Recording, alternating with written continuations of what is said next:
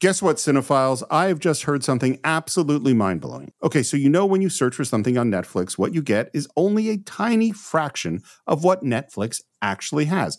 Netflix actually has more than 18,000 titles globally, but only like 6,000 of those are available in the US. So you're missing out on literally thousands of great shows, unless you use ExpressVPN. Yeah, Steve, ExpressVPN is an app that lets you change your online location. So, like, for example, if you're looking for stuff that's from another country, you're based here in the United States, you can actually change your online location to Australia or the UK so you can control where you want Netflix to think you're located. They have over 100 different locations there on ExpressVPN. So you can gain access to like thousands of new shows no matter where you live.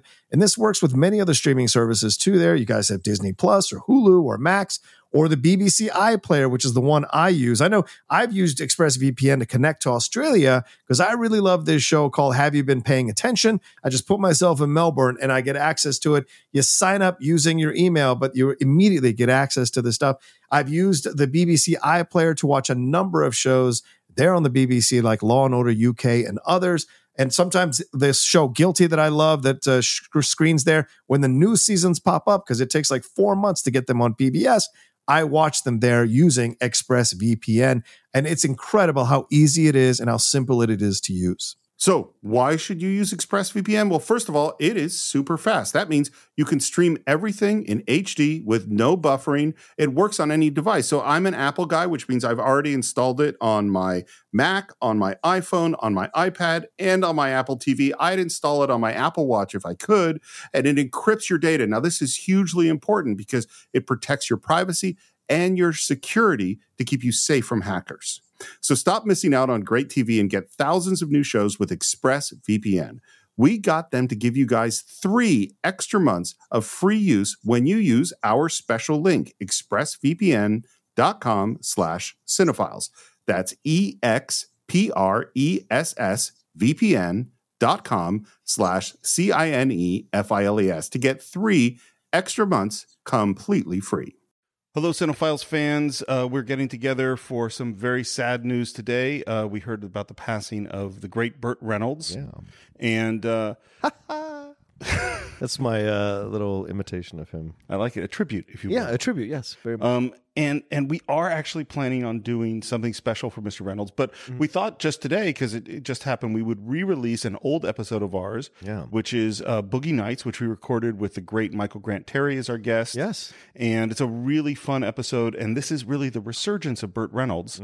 And so we thought it would be a nice thing to kind of put it out today and to think about just sort of that moment that Burt Reynolds came back. Yeah, it was a surprising thing because, I grew up with Burt Reynolds, as well as you did, Steve. I'm sure we grew up with Burt Reynolds in our lives and saw his progression from, number one movie star to doing these kind of forgettable comedies in the 80s and then getting kind of forgotten a bit, then ending up on TV doing Evening Shade and then disappearing again, kind of, and then popping up in something like Boogie Nights with this incredible role written for him by Paul Thomas Anderson and...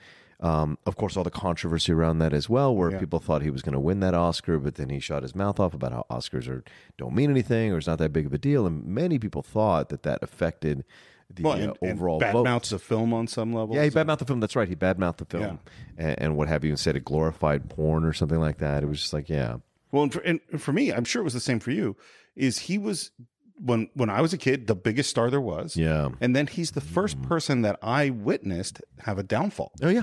Where it just was like, and I'm starting high school or something, and this person who was an icon was a joke. Yeah. And that's such a strange, and of course now, being an old man, I've seen this happen over and over and over again, that in fact you don't get to stay at the top very long. Very few people do. Right. And to see him have that great comeback in this film is really special. Yeah, it was. And this is, and the reason why is because of time heals everything, right? And I think he kind of came into his looks as an older man as well. I think that transition from hot-ass dude in his 20s and 30s into the older 40s with the curled hair and the mustache and everything, it felt like you were watching your dad, whereas as opposed to watching that cool dude who at any moment could get on a motorcycle and like tear ass down the street. Now you're looking at your dad with the members only jacket walking into the club thinking he's the cool guy at the end of the bar when he really is out of place. And it was just a weird transition how quickly that happened too. And then you get to Boogie Nights and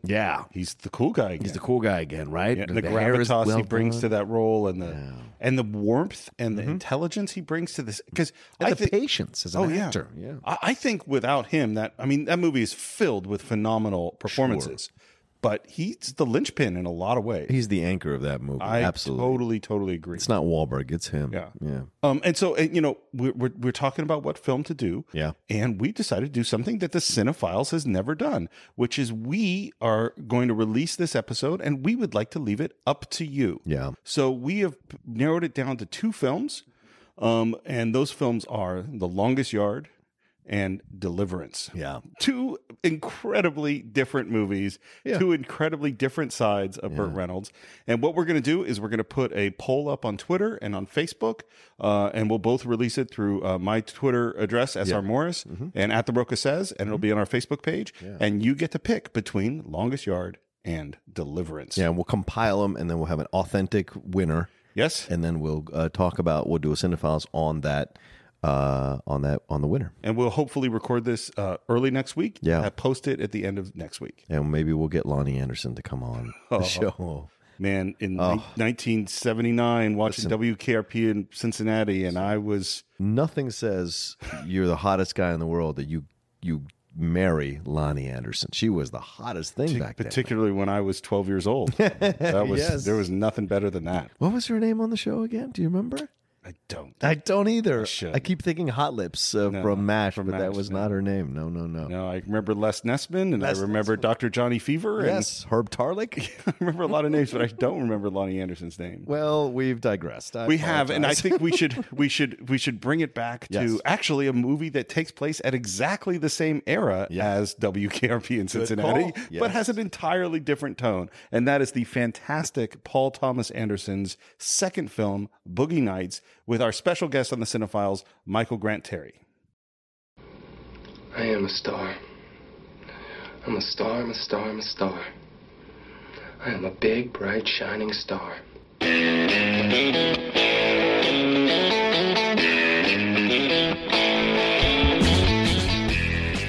Hello and welcome once again to the Cinephiles, where each week we enter the world of a great film. We explore its themes, its history, the filmmaking, and the influence it has on us today. My name is Steve Morris. I'm a filmmaker and directing instructor in Los Angeles, California. Hey guys, it's John Roca. I am a voiceover artist and host of numerous shows here around town in Los Angeles, and occasionally an actor. I don't know why you always put the occasionally on because that. I don't do as much of that as I did before, so I do more voiceover and more hosting than I did in I don't know. I kind of feel like once an actor, always an actor.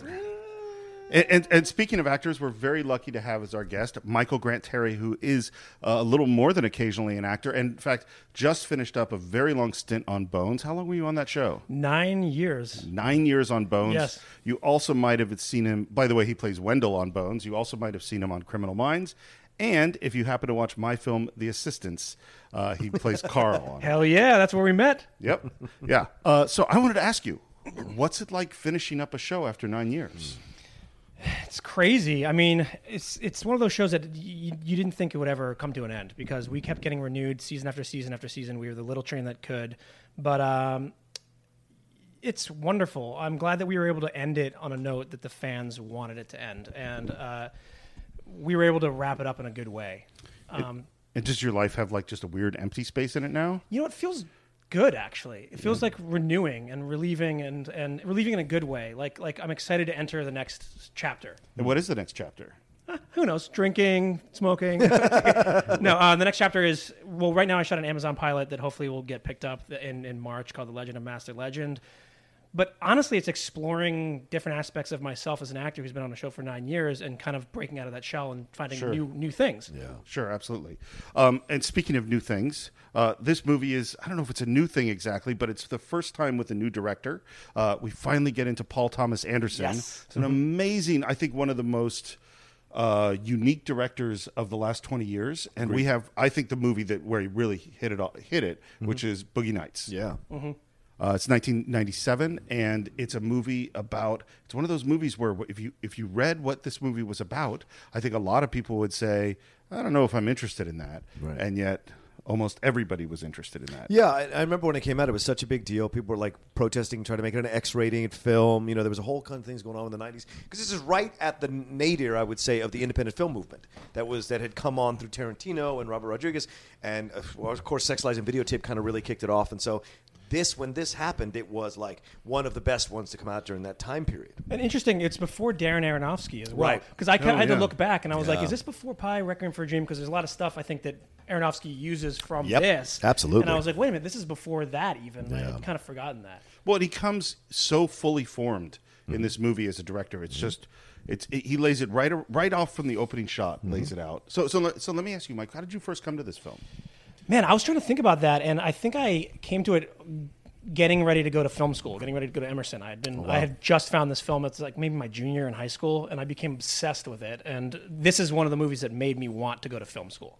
Wow. What about you? I saw it like in the theaters when it came out. I probably went with a couple of friends to go see it at the time, probably down in Tallahassee in Florida State, and enjoyed it there. And I remember being just blown away by it because of the subject material and the way they were able to make you care about these characters in a way that you hadn't seen before. And it's a cult status type film. Like people, like I remember reading an oral history on Grantland. Grantland. Yeah, the oral history on this is phenomenal. So good. Oh, wow. Yeah. The amount of people that they got. It's great. It's all the quotes from everybody just put in order of everyone who's worked on the film. The producers, most of the actors, and the screenwriters, the PAs, casting, all the people involved, and how many people, and Philip Seymour Hoffman, like what it was like to have him coming on at this stage in his career, like so much in that. So as I've gotten older, there's an appreciation for this film that wasn't there when I initially saw it. Yeah. And what is that? Where do people, if they want to find that? It's Grantland. Just type in Boogie Nights and oral history of Boogie Nights and oral history of Boogie Nights on Grantland. Yeah, I wish I'd taken Grantland.com. Yeah. It's long. The website went down, like it's defunct, but you can still see the old articles. Right. Gotcha. So they don't put any new ones up because Bill Simmons started that off of ESPN, and he has The Ringer now. But Grantland was the one that he started, and they had great pop culture stuff, and this was one of the best things they ever did. So one thing I want to say before we really dig into Boogie Nights, and this just feels a little bit weird for me because we've done lots of movies where we've talked in depth about violence. Mm-hmm. We talked about how does Martin Scorsese approach violence versus Quentin Tarantino or Francis Ford Coppola or the Coen brothers. And I had no awkwardness whatsoever discussing people getting shot and stabbed and killed. And yet I feel like maybe I do have some awkwardness about people having sex and nudity and pornography. And that's, first of all, that is really fucked up.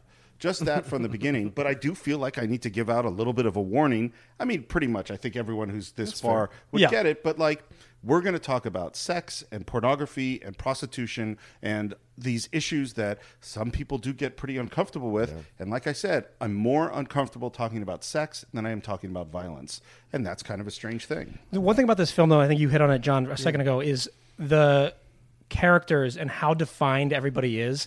For me, kind of erases that this movie is about porn a little bit. And erases that uncomfortability because the characters are so in depth and so defined and such real people. Mm-hmm. It's interesting for me because of that. And I kind of forget about the porn aspect, which we spoke about a little bit. Yeah, you said, I don't think about this movie as a movie about porn. I think about it as a movie about family. Yeah. Oh, interesting. I 100% agree. Yeah. Oh, wow. Yeah. I don't see it that way. I see it as a film about a guy pursuing his dreams and what happens when he gets too full of himself and how he has to come back down and then appreciates the journey and appreciates what he achieved. But the family thing, absolutely. So it's a perspective of what you take out of it. Well, there's no question to me that it is that both of what you said is true. I agree. I think both of those are true. Absolutely. Yeah, this is a classic rock star movie of, guy comes from nowhere, gets too big for his britches, has a horrible crash, and then has to, return back to his roots. Yeah. It's that story, but it's also the story about family. And I hate to break it to you, it's also a story about porn. Yes. You know, and what's funny, I listened to the cock. And a very large cock. I'm ready to shoot now, Jack. It's my big cock. I need to take a moment.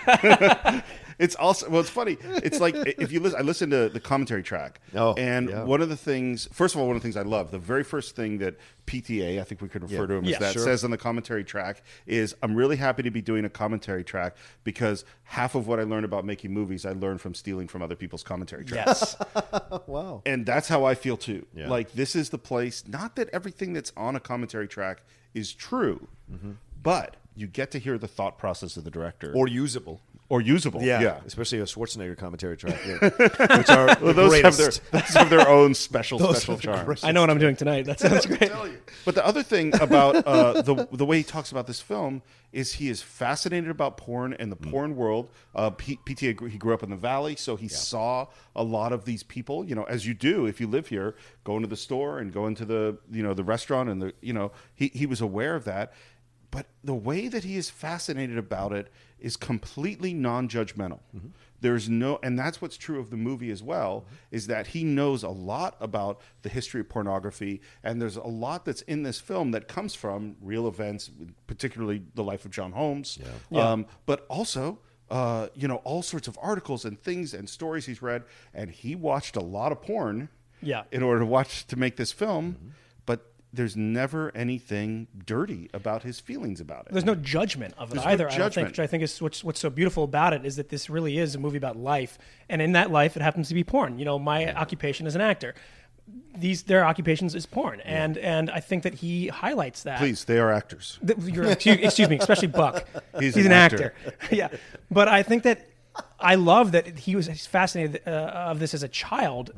And that this is a culmination of, I mean, he made the Dirk Diggler story in high school, I think. Right. Yeah. So what you're talking about, it's based on a short film documentary that he made in high school, which, talk about precocious, man. Yeah. Not only was he making films as a kid, but he went, I'm going to make a mockumentary about pornography in high school. And about a bisexual porno star, which didn't make it into this movie completely. But like, it was pretty out there for that time period, I think, to have gone that... The 80s. Yeah, right? 80s. He said 88. Yeah, 88. Wow, yeah. That's a crazy thing. And if you listen to him, he is so like calm. I would say calm in his arrogance, or maybe confidence, is that he would just walk up to people and say, I want to work with you. You know, that and I'm going to go make movies. And there was never a sense of, oh, maybe I can't do this. I mean, he's a kid out of nowhere, and he just said, yeah, I'm going to do this. And strangely enough, he could. And he looked like a child too, apparently. Everyone kept saying, who's this 16-year-old pitching me this movie about porn? What the fuck? You know? Well, it's amazing to me. His requirements for doing the film were, because he had made Hard 8 and had a lot of, which by the way, I've never seen. It's a good film. I have, but I don't remember it very well. I would put it akin to Blood Simple. It is that kind of, you see what's coming, right? And it's a well written, taut film, but you see what's coming next, how he's going to expand as an artist. But he lost a lot of power on that movie, exactly. And didn't have a final cut, and I think it really pissed him off, right? From what I've read. No, that's and what he says when he went into, what is it? New Line? Is that who did this? Yeah. I think it's New Line. Yeah. When he went into meetings with them, he said it's going to be 3 hours long. Yeah. It's going to be NC-17. Right. And that's it, because of experience with Hard 8. And they finally came back to him and said, look, you can have one of those. Either it's R-rated, and then it could be 3 hours, or you can have NC-17, but then it's got to be shorter. And he finally goes, okay, I guess I'll make it R-rated. And it ended up coming in about 240, so he didn't quite go to 3 hours. But just the arrogance of that, or the confidence, I don't know which one it is. I think some people are just built that way. Some people are just built without that extra thing that goes, no, you shouldn't be doing this. Yeah. You know, I've seen those people, and they're marvelous to watch in action, because you're like, I don't understand this. How can you just do what no one else can do in this moment, or is stopped by this thing in their head that goes, no, this isn't how things are done. You can't actually do that. Yeah. But some people are built without that filter between them. He's also surrounds himself with other people that are like that. Like his editor, I don't think had edited a single movie before this in its entirety. Yeah. This is his first full movie. His composer, I believe, also this is one of his first movies. Really? Who is actually Sean Penn's brother. Right, his composer of this. Oh, wow. The composer of this, who plays the engineer. He plays the engineer. Yeah. But I think surrounding yourself with other people with that confidence or arrogance, I think helped make this movie. Because it's not just him. I remember when I was in film school, I was like, Paul Thomas Anderson, man, only he can do everything himself. No one else is like him. But surrounding yourself with these other people, I think that have that same confidence and that same drive is what created this movie. Well, and he has an eye for people, and this is one of the great ensemble casts of all time. Yes. And he has an eye for people. Like, he sees John C. Reilly in a couple things and says, not only do I want to work with that guy for the rest of my life, but I want him to be my best friend. Mm-hmm. And apparently that's kind of what happens. And John C. Reilly is so peculiar as an actor and so amazing and in all sorts of movies, but obviously in this one, you're watching him going, what is he doing? Yeah. I've never seen an actor do things like what he does. And so not a porn star either. Like, when you look at him, I'm like, maybe an 80s porn star, I guess, but still he doesn't fit that mold exactly. Well, I gotta say, and in this, I don't know how to bring it up exactly, but I have actually seen porn. Okay. And what? Yes, I have. Oh my gosh. And I have seen some porn from this particular era. Yes. When I was coming into a certain time in my life when I wanted to see pornography. It was in the early 80s. Sure. So it's pretty close to what this time is. You're talking Kay Parker, Nina Hartley. You're talking Long John. You're talking with these names. John Holmes.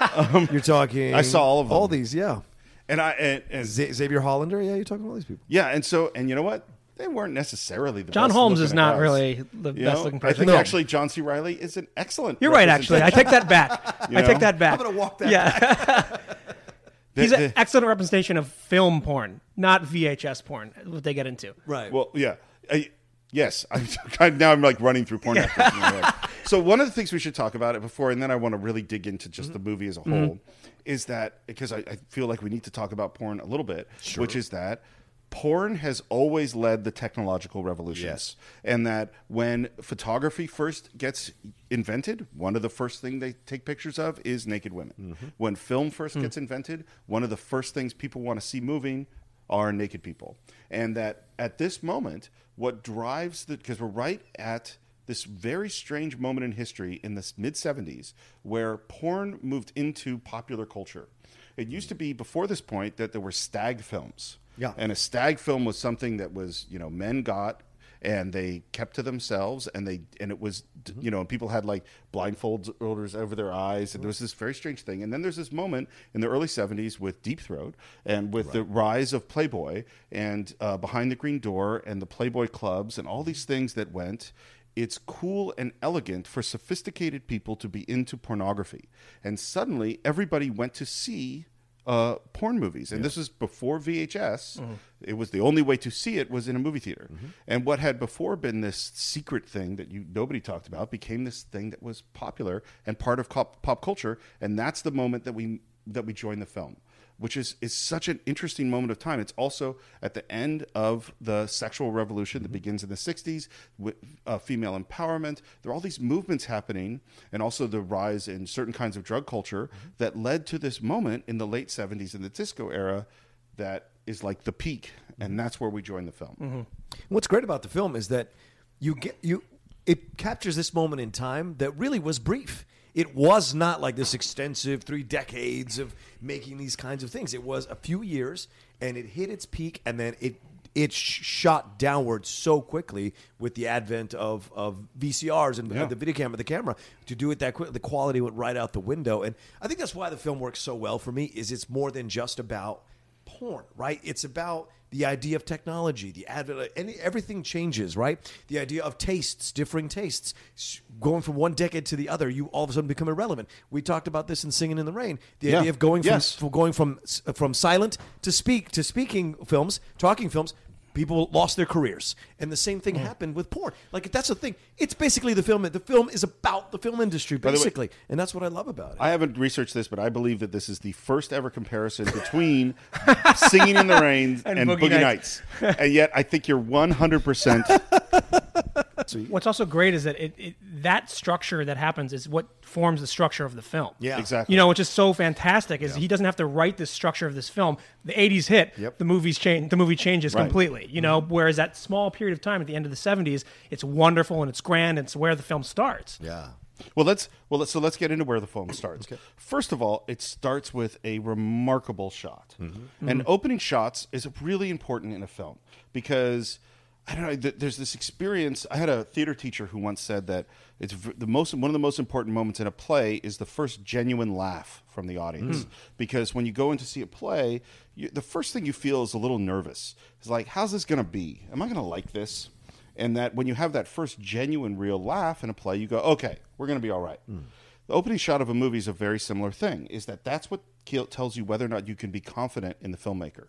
And this opening shot makes you go, oh, yeah, we're in for something, because it is a big, sweeping tracking shot that starts in this weird angle, floats down over a marquee that says Boogie Nights, moves inside of a club, and we see all of these characters moving around, and we get introduced to half the characters in our film. Right. You know, we meet Burt Reynolds, John C. Riley, Roller Julianne Girl. Moore, Roller Girl, Yeah. Heather Graham, Luis Guzman, who I love. Luis he's Guzman. amazing. And we get to see Mark Wahlberg playing Eddie Adams when we start, who's working at a dishwasher at this club, and we get introduced to this fabulous, exciting world of the late 70s. Yeah. So do you know how that shot was done? No, tell me. It's a crane shot. I mean, it's a crane shot with a Steadicam operator That's on what it. I figured. And then he steps off of it. And actually, one of the ADs on Bones was a PA on the show in Boogie Nights. He's actually in one of the Dirk Diggler, Brock Landers movies.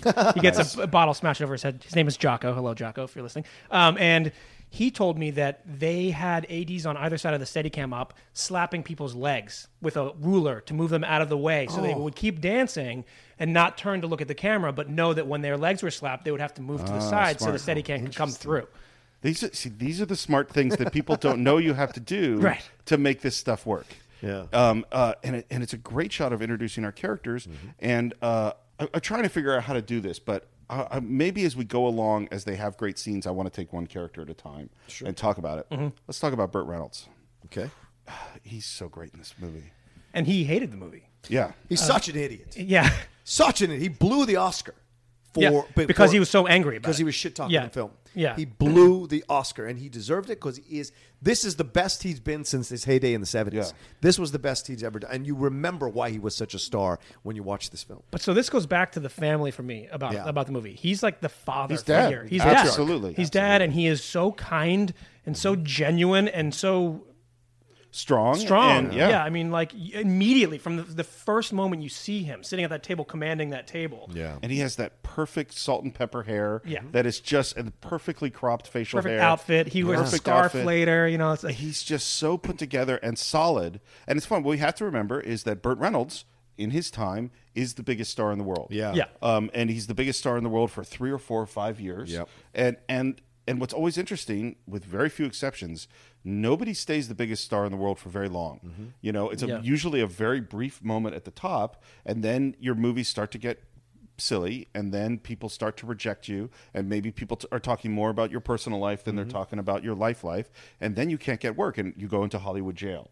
And Burt Reynolds had certainly gone into Hollywood jail, and when he comes back in this film, it's like welcoming back this old friend. It's interesting too. You trust him. Oh yeah, you know what I mean? Like I like it's not that character could have been so sleazy and slimy, and you would have been like, "Who's this guy?" Going up to Eddie and asking and saying, "I have a feeling there's something magical in those pants." You know, whatever he says to him. I got a feeling beneath those jeans there's something wonderful just waiting to get out. And that is an incredibly creepy line. It's a very creepy line, but he says it, and you're like, "Oh, that's nice." Yeah. Well, and this is the thing, and you said this before, and I think this is so key. There is no judgment in this movie. Right. These are perfectly good people who are trying to do a perfectly reasonable job. You know, there's no sense of, ooh, what they're doing is kind of gross. Right. There are moments where it becomes gross, but it's not from us. There's no judgment from us. Right. The judgment exists in the film from outside their world. You know what Julianne Moore deals with her husband or with her child. There's there's other people judging them. Right. Absolutely. Absolutely. All the judgment is outside them in the film, but the way he portrayed Paul Thomas Anderson shoots them and does these scenes. There's no judgment from the audience in a negative And you don't way. side with those outside people. No, exactly. You hate No, they're horrible. You hate I mean. Buck's boss in his stereo store. Yep. You hate Dirk's mom. Oh God. Yes. I mean, like you hate these people. The great Joanna Gleason.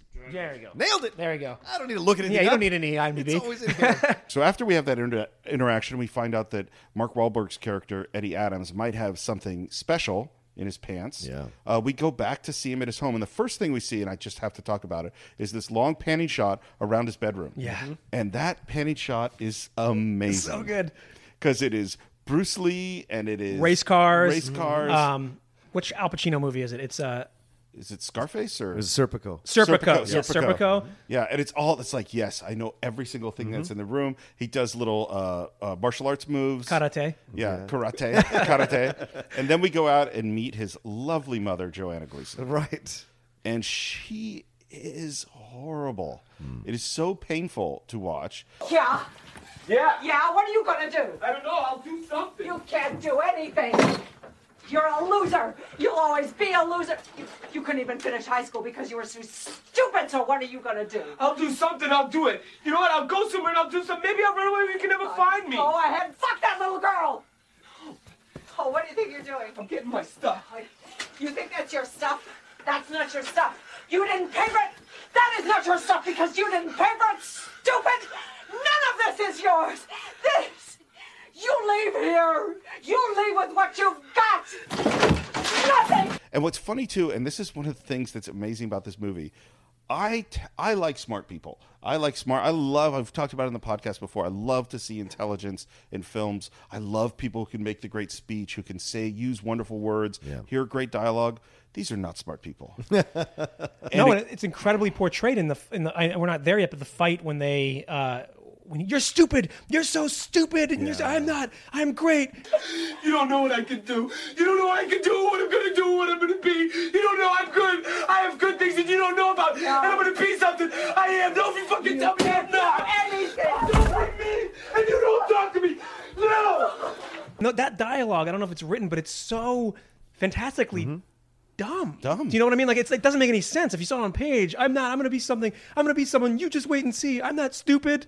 You are so stupid. Like it's and it's so they perfectly emphasize the wrong syllable in the word. Yes. They perfectly can't find the right word to say. Right. They stumble in just the right way. Exactly. And you could tell that he doesn't have a plan. Right. You know, like they just doesn't. And so let's talk about him. Let's talk about Mark Wahlberg.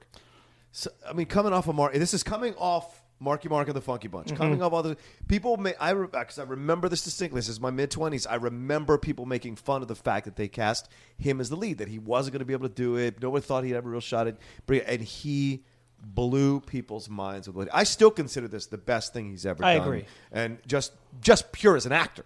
You're watching him completely believable through the whole film because he's still discovering how to be an actor himself. And you see that purity in all the scenes. And Paul Thomas does a great job of finding those right takes, and the editor as well, of finding the right takes of him in purity. You just enjoy him all the way through. And he's believable in a very unique way. Yes. It's that normally with young actors or inexperienced actors, they're going to usually make a down the middle choice. You know what I mean? They're going to make a straight ahead. Good point. I'm going to say what I'm going to say. And he doesn't do that. And the other thing that young actors, and particularly actors that want to be movie stars, and I would guess people who come off of being musicians in other places where they're rock stars and things like that, they don't want to look bad.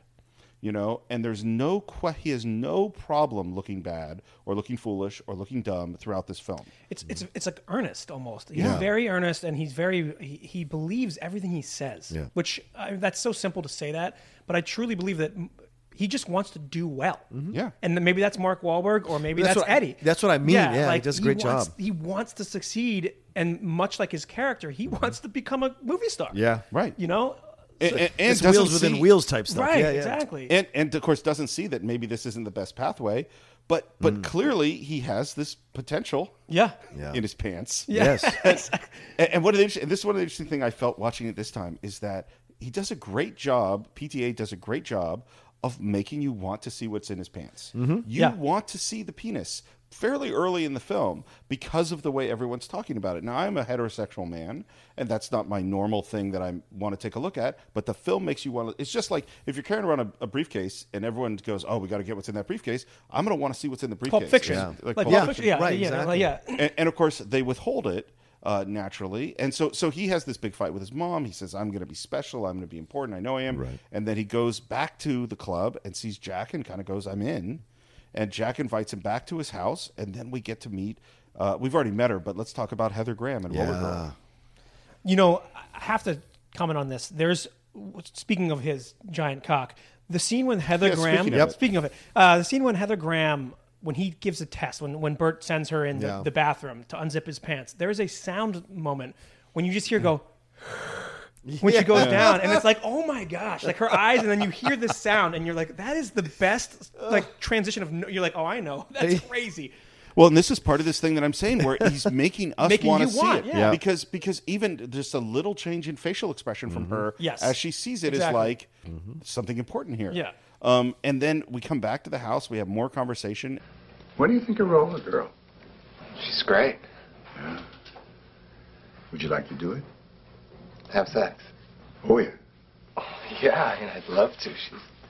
She's really foxy. Oh, I bet your ass she is. You're officially out of limes, Jack. Well, I'll pick up some for you tomorrow, son. Come here, darling. I want you to go over there and sit on the couch with Eddie. Here we go. Are we gonna fuck? Oh, yes. Are we gonna fuck? Are we gonna do it? Are we gonna do it right now? You know? Yeah.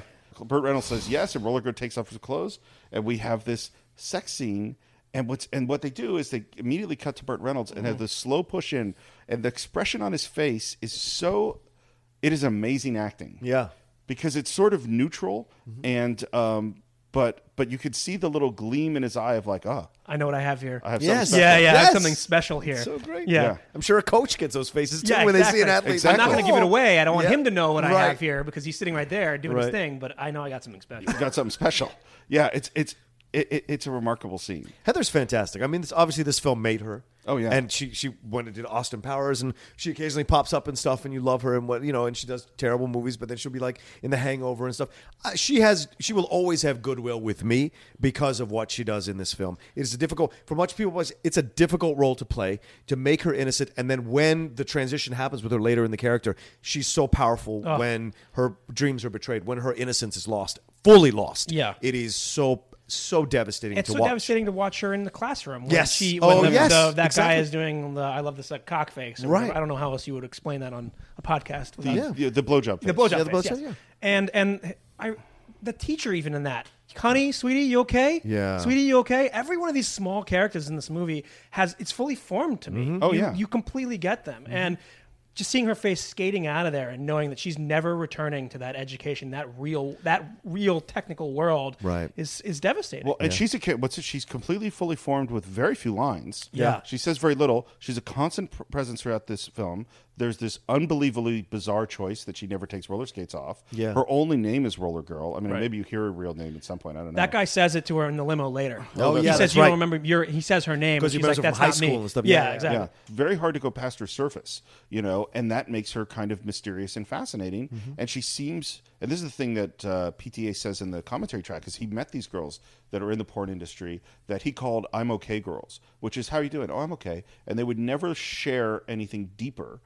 And he always went, man, I think there's something scary in there that we don't get to, and that's what he wanted to do with Roller Girl, is that it's this I'm okay girl, I'm okay, everything's okay, and then it's not okay. Yeah, I know someone like that. Yeah, and that's just how it is. They like constantly.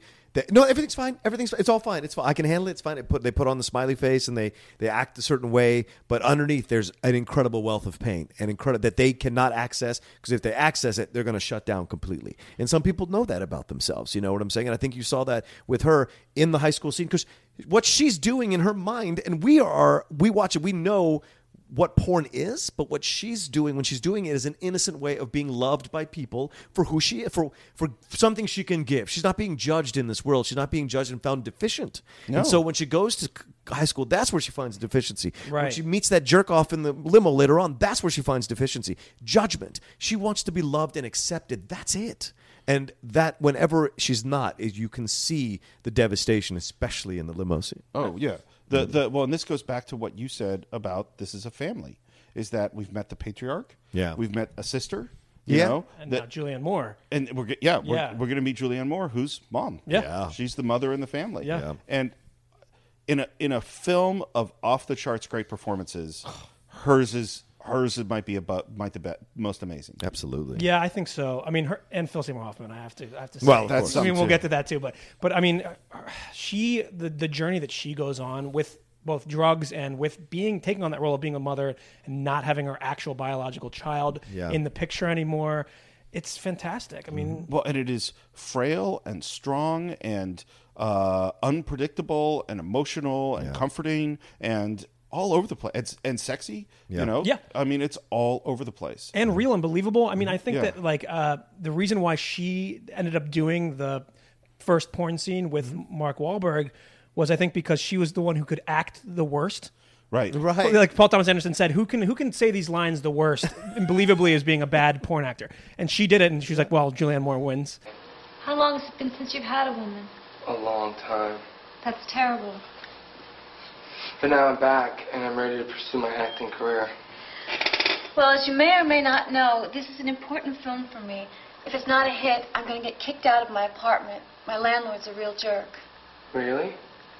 Why don't you take your pants off? It's important I get an idea of your size. No problem. I think that you have the job, but why don't I make sure of something? This is a giant cock. Well, And she's the best actor on all fronts. Yeah, and it's funny. I'm going to make our second Singing in the Rain comparison because we talked about it takes a really good dancer to dance poorly, and it takes a really good actor to act poorly. To say and that horrible porn dialogue is just, and the way that she says it is fantastic. It's so good. But the way that scene is shot is very sexy too. You go upside down and then you go into the camera. Like it's just so well done. It's sexy as hell without having seen much of it or just seeing shades of the body or pieces of the body parts. You're like, oh, this is hot as hell. And when you juxtapose that with what you see later on when she's on the phone talking about her kid when they're taking away, that's what you're talking about. It's so great to see her progression through the film as she becomes more and more desperate to be normal. Okay, I want to go back. We've hired Eddie Adams. And now we're going to have our first big pool party, and we're going to meet the whole gang. And we've already talked about it a little bit, but the meeting between Mark Wahlberg and John C. Reilly over the margaritas. Oh my God! Hey, did you ever see that movie Star Wars? Oh, about 4 times. People tell me I look like Han Solo. Really? What do you bench? Well, you tell first. I asked you first. Same time. It's cool. Are you ready? Ready? 1, 2, 3. You didn't say anything. Oh, neither did you. Some people say I look like Han Solo. So fantastic. Well, and what's so funny is you see Mark Wahlberg kind of process that and just be like, no, you don't. And what's so great is that it's like, and now we're best. Did we just become best friends? Yeah. I mean, that's essentially what happened. And like doing the dives, and he does the back. And how much do you bench? You first. Yeah. And like, you didn't say anything. And it's all of these stupid high school, and it's like, oh, that's their level. Yeah, but I've seen that on sets in regular shows. Oh, sure. In regular films. That's just actors being actors, right? Two dude actors, like just trying to impress each other who have emotional, like they don't have emotional maturity. So the way they talk, the way they connect is that way. He's not doing it in a negative way. No, he's doing it in a very. It's chest bumping. Yeah, it's trying. exactly. It's like two chickens sizing each other up. Yeah, it's great. It's a great two chickens sizing each other up. I think that is. I will never see this movie and not be thinking about. That's totally what it is, though. That's hilarious. Let's talk about Bill Macy. Oh my God. So powerful, and so once again, this is Bill Macy in the late to mid '90s, building his resume as an actor. I think Fargo is just around the corner. If not, it just happened. Just happened. Yeah, just happened, right? Yeah. So here he is in this situation. The way his hair is done, like he's one of these guys that is not your typically attractive actor, like mainstream attractive actor. But when you see him in a film, you can't help but watch him. I mean, The Cooler is a fantastic film that nobody talks about. I like that movie a lot. Such a great film, and he's leading that, and he's so powerful in that film. But because he's such a great talent, and he has this something about his face and his presence, his energy, this magnetic, you can't take your eyes off him. And he is pitiful throughout the film and heartbreaking. And when he makes his move of power, it is even sadder that he did it the way he did it. He's the transition point in the film, I Yes. think, which is No also question the about it. 80s. But Absolutely. like that moment is when the movie kind of starts to go down. Question. Yep. I want to hold off on that for Yeah. a sec, just to keep on Bill Macy. So his situation is, Yeah. he's the assistant director. Yeah. He's very hardworking. He comes home, and there's his wife having sex with another guy. Who is actual porn star Nina Hartley. Actual Yes. porn star Nina Hartley, who was apparently a big help to PTA. And still doing porn. Yep. In Is she really? 2016. Wow. Oh, yes. She still teaches. And Steve knows what he's doing tonight. Sorry, Google. Then we see later on at the big pool party, he walks around a strange crowd of guys, and then there's his wife again having sex with another guy. And what's so bizarre about this world is he goes, "That's my wife," and everyone's like, "Whatever." I mean, can you imagine you're at a party? Oh my and there's God. people openly having sex, and then someone comes up upset, and that's their wife. Well, and also like her mentality of what she's doing to him. Yeah. You know, I'm gonna keep fucking strangers on purpose in front of you, basically, Yeah. because I know that you're never gonna do anything about it. She cuckolded him. Yeah. Yeah, and he takes it. But I think it's also a test. It's like, man up, be a man. I don't think she expected him what's does- to come. yeah, is he going to takes it a big happen. place. But like, I think that there's probably a desire. What I saw is a desire in her for him to say, no, get off of her. Yeah. I want to have sex with her. That's my wife. Yeah. And instead, she gets something much worse. Right. Yeah, and even the scene where what's the actress who's the cameraman who's all sorts of Mammoth films? Ricky Jay. Yeah. Yeah, he's an actual magician. Yes. Who's an Yeah. actual magician. So Ricky Jay is like talking to him about the next shoot with that going on in the Yeah. background. Little Bill. Hey, Kurt, how's it going? What's wrong with you? Oh, my fucking wife, man. She's down there, some idiot's dicking her. Everybody's standing around watching. It's a fucking embarrassment. Yeah, I know. Anyway, listen. For the shoot, I want to talk about the look. I want to see about getting this new zoom lens. Right. Bill Macy has like one of the greatest internal sadnesses of any actor I've ever seen, where you see the pain and then you see him trying to cover it up, and he's still, submissive to Ricky Jay. Like, oh yeah, well, we're not. He starts talking about the movie. Yeah, Ricky Jay's like, so what lens are we going to be doing? What lens are we going to? I mean, it's just the film we're talking about here. No, hey, gotcha. You got to go somewhere. So, hey, what the fuck? It's only the photography of the film we're talking about. Are you giving me shit, Kurt? No, hey, no way, Little Bill. My fucking wife has an ass in her cock in the driveway, Kurt. All right? I'm sorry if my thoughts are not on the photography of the film we're shooting tomorrow. Okay? Okay, no big deal. Sorry. All right? Gotcha. It's just so. Well, damn painful. the mistake there is, so he says, that's my wife. She's got an ass in her cock. I know. Was that a mistake or is that? It's a mistake. So it should be a cock in, cock in her ass. And I thought that was just brilliant writing. no, so he said cock in her ass for the first take and then said ass in her cock the next like 5 takes. And Paul Thomas Anderson kept saying, no, you said it again. He's like, I did? Really? I said it again. Are you sure? And he's like, you did. And then he ended up using it. Because I love it. I know. Yeah. I just always assumed it was in the script because it's so great to have him say it wrong. No, it was a mistake. And Bill Macy says that's a testament to PTA, to leave that in there is a mistake. Yeah. Oh, it's so good. Well, PTA is very smart in the editing room, because in addition to having these wonderful tracking shots that look like no other filmmaker, I think, there's a strange sort of floating quality to his Steadicam shots that I don't know what is giving it that in the way he moves around. It doesn't look like anybody else. Well, there's also, he holds on people for longer periods of time, periods of time when they're not talking. Yep. Or he will do slight camera movements. Like when Mark Wahlberg and Julianne Moore first meet, the camera slides over and just focuses on the two of them looking at each other when other people are talking. Yeah. And it's a wonderful way to trick you into feeling the relationship that's building between those two characters. Yep. Yeah, absolutely. Philip Seymour Hoffman. This is my favorite performance of Philip Seymour Hoffman, personally. Wow. I will say. That's a strong statement. I mean, there's a long list. This is also, for me, what made me want to go into acting as well. Wow. So this movie has a couple different things in it that made me want to make films and also be an actor. I just saw someone playing a character so strong and so grounded and also being such a character that it's so believable for the first time, I think, in modern film for me, growing up. And I just loved how emotional and how vibrant this character was.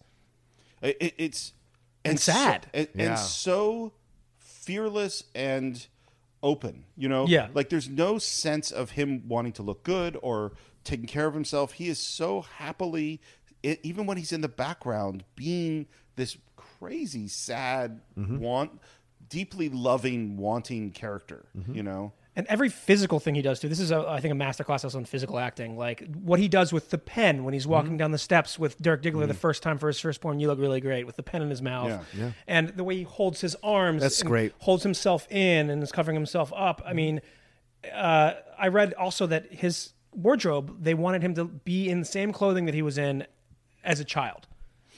Like that he never changed his clothing from when he was a little boy. So everything still doesn't really quite fit him well, and he's just a little awkward still, and still trying to find a family, much like everybody else is trying to find a family in this movie. Well, if I remember correctly from what I read, he wanted Wahlberg sizes. He wanted to wear Wahlberg sizes, but it sure looks that way. But the clothes had to look childish and had to look like he was in that state of regression. Like as a he never matured as an adult. Like he was to him. It's no different than a fan who just wants to be you all the time. Like people have these fans who come in, like they dress like them, they act like them, they do the kinds of things, and they take it to that extra level where they actually think they can be that other person. Well, and it is very clear, like very early, that he is in love with Dirk Diggler. Absolutely, from the opening shot, when the pinhole when it goes around Dirk, and you see him sitting on the chair, and Phil Seymour Hoffman kind of does that like hair flip sideways smile, and you're like, oh, this is. I mean, it's another very clear showing of what this character is from the very first second you meet them. Yep, you know their wants, you know their intentions, you know everything about them. Yeah, absolutely. And he is another brother in the family, or maybe he's like the nephew, right, or the cousin. But like that, this just continuing this family metaphor. And we're sort of building up this group of people. Let's get to the. We talked about it a little bit before.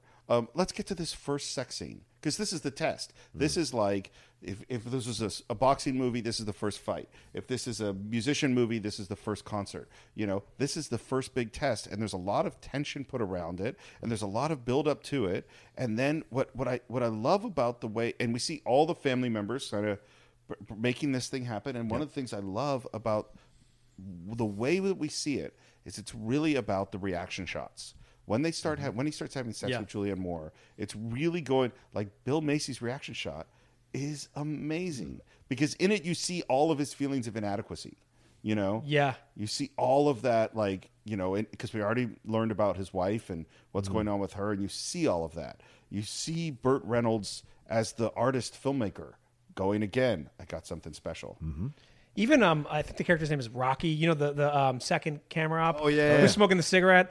Like even his face is fantastic, because it's just like holy shit. It's like holy shit. I've been in this business a long time. I've never seen something that big. It's great. Like and John C. Reilly and I forget her name, the other co-star, when they tilt their heads to the side to get a look at it. Look at it. Well, and I had to say, I know we're talking a lot about big cocks in discussing this film, but it seems as if the implication is there's also something special about Dirk. Yes. It's not just that. It's that there's something special about his acting as well. His acting that is making, because everyone is getting pulled in to this scene. They get so lost in it, they don't even realize that he comes inside of her. Right. Honestly, yes. I mean, like, which is a big faux pas, big no-no in this. And I really, for all actors. For all actors, yes. Yeah. On the assistants in particular. Yeah, I don't even know where to go with that. Who am I? Talking about porn. I mean, look. If our discussion makes you want to watch The Assistants, it's available on iTunes. You can rent it right now. You can see exactly what we're talking about. The other thing that happens, though, so the film reel runs out. Yeah. Yes, and which is they great. just keep going. Oh, such a great moment. Yeah, and they're just quietly, well, let's just reload. And then the great moment where we realize that Dirk Diggler is a true star. Yeah. Is, do you want me to do it again? Yeah, I can do it again right now, Jack. I can do it again right now, Jack. And then and then we go into the montage. Yeah. We go straight into this perfect end, because we're watching the sports hero movie. We're watching the rock star movie. Is that everything's going great. Yeah.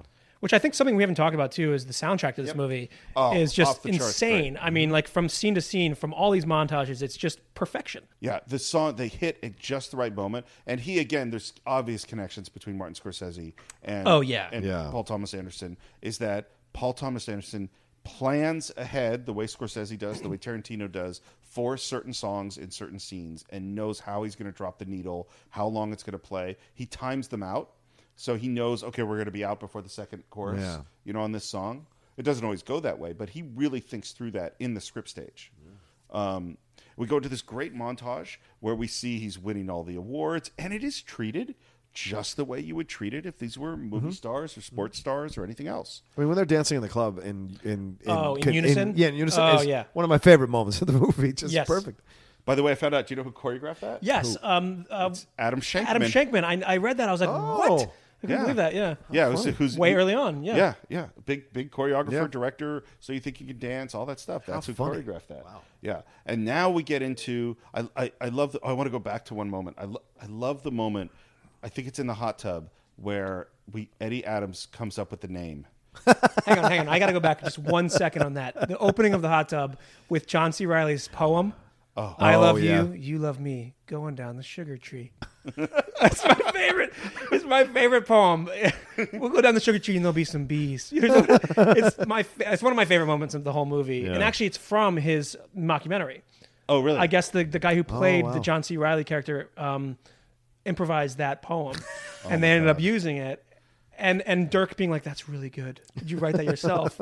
And that, again, shows the earnestness and just the believability and like how much they love themselves as artists. Yeah, yeah. And this goes to what? Like, we have this big build-up to Eddie Adams saying the name Dirk Diggler, and Burt Reynolds, and we even cut to this shot of Dirk Diggler in lights. I just want a name. I want it so we can cut glass, like razor sharp. Razor sharp, right? Yeah, well, when I close my eyes, I see this thing. It's like this big sign. And the name is in like bright blue neon lights with like purple outline. And this name is just so bright and so sharp that the sign, it just blows up because the name is just so powerful.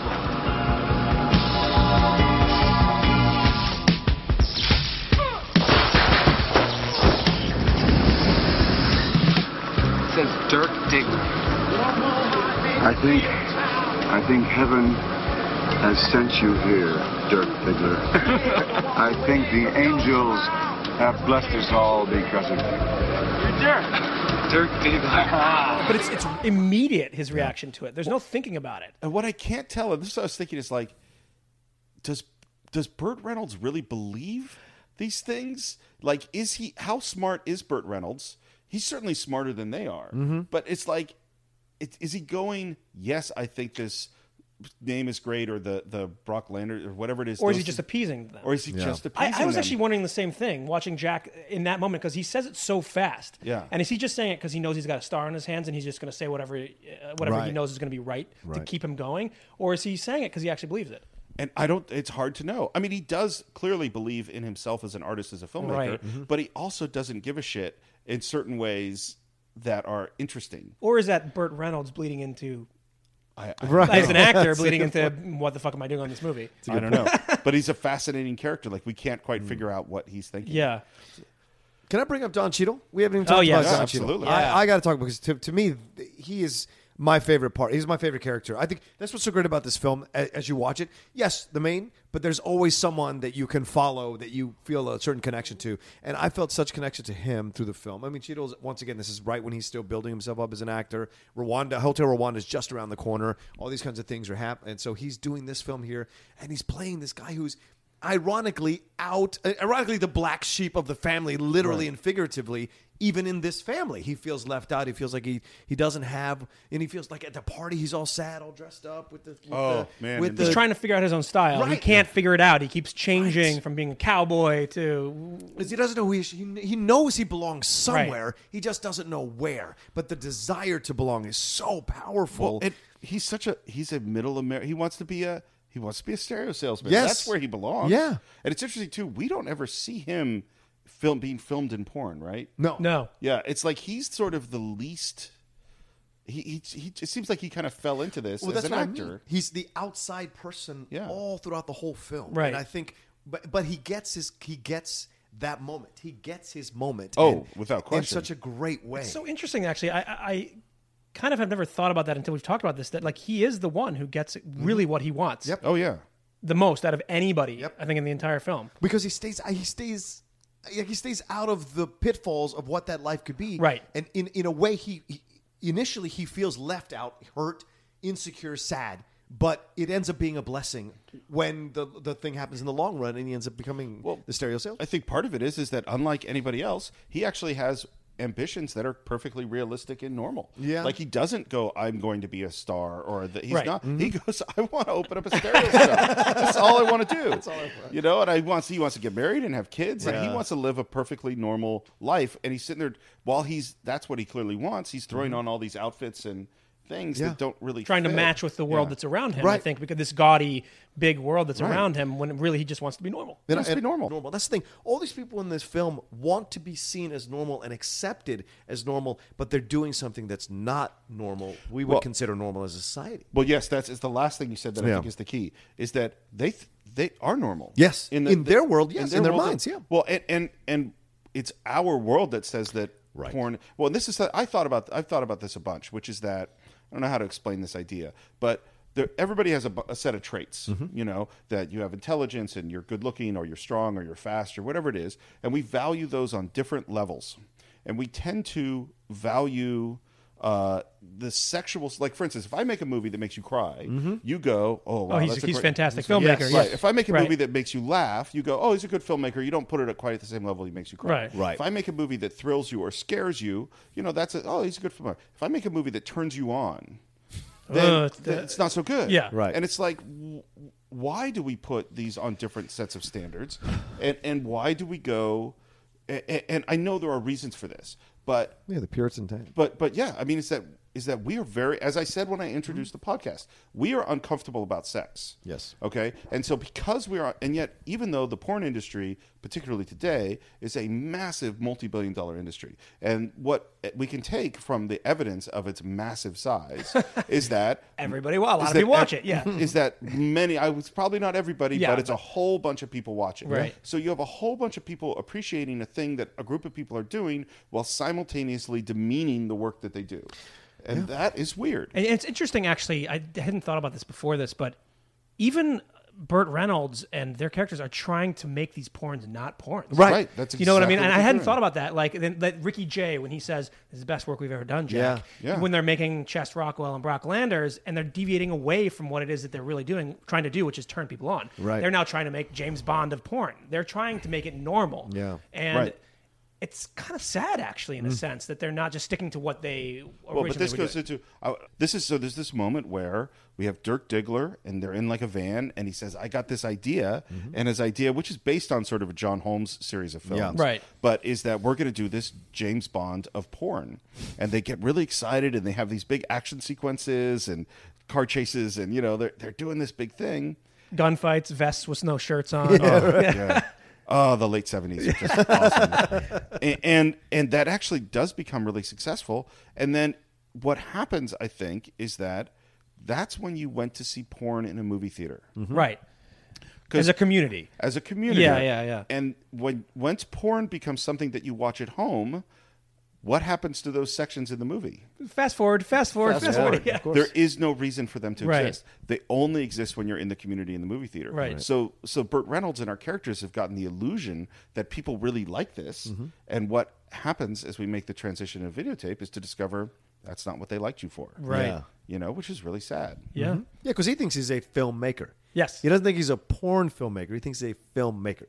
And there's a reverence to that in his mind. Yeah. Well, he is a filmmaker. Right. Well, of course. You But know I'm what I saying, but most people look at people who do porn and be like, you're not Scorsese. You know, they don't consider the same level. No one's covering the AVN and going, what are you wearing on the red carpet? Like on E. You know what I'm saying? Those covering are on Showtime not, or Cinemax or some shit like that. But it's not going to be on regular network television. Well, That's this what is you again, see. we've created a judgment. barrier between this stuff and Yes, this of stuff. course. And But by the way, I was at CES. This is, you know, almost 20 years ago. It's actually right about when Boogie Nights came out. Yeah. And there was the porn convention at the same time, or the AVN or whatever. Right. And one of my boss was friends with someone who was working that convention rather than our convention. And we're sitting at a table and she said, oh yeah, I'm just desperate for writers. I really could use a writer. I need someone who can write like 1-page descriptions of a scenario and do like 5 or 6 a week, and we'll pay a few $1,000s for these things. And I know what I'm doing now that Bones is over. And I'm sitting at the table going, man, I could do that. And I had this moment where I was going, do I want to?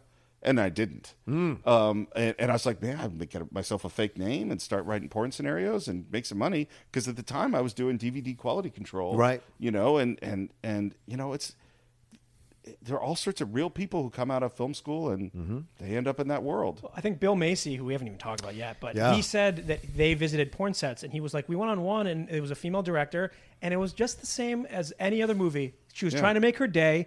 She was really stressed out, trying to get these shots off, and that was it. It was exactly the same type of set. How many setups? People are fucking in the corner, doggy style, but like she's trying to make her day. It's still filmmaking. You still have a sound guy. You still have to deal with lighting. You still set exposure. You still have diva actors. You still have shit like that. Yeah. You're dealing with a different set of problems sometimes, but every movie set has a weird set of problems. And the one thing, and it should be obvious to anybody who's listened this far, but every single actor we've made, whatever the size of their part, can carry their own movie and does later. That's what's amazing. That's a great point. Oh, that just gave me goosebumps. That's so incredible about this film is that every single one of them has had their own film, basically. Absolutely. Yeah. And most of them, many of them. Yeah. I mean, Don Cheadle, Julianne Moore, like on and on. All of these people are stars. And won Oscars. And several of them won Oscars. It's an unbelievable cast. And I love Melora Hardin as a partner to him because she's great in Magnolia as well. Oh yeah, her the way she plays destroyed innocence is fantastic. And in that, when she's so supportive of him, so loving of him, you can't help but empathize with these people as a couple. He also finds love. Yes. Which I don't know that I can think of anybody else that really finds love in the movie in the way that they do. John C. Reilly and Mark Wahlberg find love. Yeah, the bro love. Yeah, they have true bromance. Yeah. But other than that, there's no real love. Yeah. So everything's going great. We get to New Year's Eve 1980. And New Year's Eve 1980, the tone changes so clearly. Even before William H. Macy, even before that moment. The moment that, what's his name? The other porn producer, Phil Baker Hall. Phil Baker Hall. Oh yes, The moment he walks in the door of the party, with his like kind of 80s looking guys, Mm-hmm. these are the new talent. Yeah. It changes, and he comes in and says to Burt Reynolds, "Everything's going to be videotape," and we have this argument between them, and no, it's not going to go that way, and it's just like and the other thing that happens at that party is Julianne Moore gets Mark Wahlberg to snort some cocaine. Yeah, and it's that moment. This is the moment, and like things are going to go bad. Yeah, it's very, very clear. Kids, don't do drugs. That's what we're saying. Yeah, that's. I think that's the the message moral of this podcast and podcast. Yeah. And our on New Year's Eve in 1970. Yeah, that's right. Yeah, join us for our next episode, Fear and Loathing in Las Vegas. And then we get to William H. Macy, and this shot. Is another fantastic tracking shot. I mean, great tracking shot. And the shot is he is walking through the party. He goes to the back room. He opens up the door of some room. Someone offers him champagne. It's like a normal party. Come on, we're doing the countdown. Come out with us. And he opens the door, and there we don't see, but here his wife is once again having sex. We can tell by his face. And something that PTA said is that he was doing early screening, and in an early screening when that happened, I think it was at a college. Everyone started laughing at that moment. And he went, oh, no, I've done it wrong. I've ruined the movie. It's not going to work. And what I think is that is the right – I think that moment is funny. I think that moment, because you've laughed with Bill Macy multiple times already, you've set up a funny scenario. And what's so powerful about it is then he walks back to the car. Yeah. And it takes a long time. Gets out to the car, reaches into the car, and pulls out a gun. Yeah. And then locks the car. Yes. Again, puts his champagne back on the top of it, which I love that he locks the car. Yeah. As if because he's going to continue with someone's going to steal something from his car. That's what he's worried about. Yeah, That's what he's worried about. But people are like that. I mean, we do our normal stuff. Yeah. Here's a horrible story. My mom will be angry at me for telling this. So my dad wakes up in the middle of the night, this is 30 years ago or something, and says, Sue, I am having chest pains. And my mom goes, oh, okay. He says, I think we should go to the hospital. Mom goes, okay, let's go downstairs. He goes, he's already gotten dressed. My dad was very efficient and organized. Yeah. He goes, okay, I'm going down to the car. My mom goes down to the car. On her way to the car, she grabs the garbage and throws it in and takes it out because it's Tuesday. Oh my gosh! Yeah, my dad was perfectly. He had like angina or something. I mean, he was fine. But yeah, it was Tuesday. Yeah. I mean, we do that thing. We do the normal stuff. So anyway, he walks. We might not make it back from the hospital for me to throw the trash out in time. So I'm going to throw it out. We got a lot of trash. It's like it didn't take me an extra time. Yeah. It was on the way. I love that. So he walks back, and this is how we're back to. And again, these moments are funny, you know. And as he's walking back, it becomes so scary. We follow him back. He opens the door very calmly, fires 2 shots, walks outside, looks at camera, smiles. Yes. Oh my God! And that smile is so filled with something. Yeah. filled with despair and anger and fuck you and look at me now and now I've got Who's your won? attention. And who's won? Who won? Yeah. And he puts the gun in his mouth. No, he just aims at his face. No, I think it's his mouth. Yeah. Isn't His it? mouth? And then it blows out the back of his head. It's amazing. And the movie has changed. Yeah. Yep. We are now in it. The movie will never be the same after this And moment. I think it's important to note too, like about this film, is it is funny. Oh yeah. And it's for all intents and purposes, the first third of it is to me is a comedy. Yeah. Sort of. And this is where it really completely changes and Yeah. delves into a whole nother world. Yeah, absolutely. And it's so funny. It's funny. It's so shocking to me. Now I can't remember. What do we come back to right after that? What's the next sequence? It's you see what I mean? It kind of erases the movie. I know. Which is why the laughing works.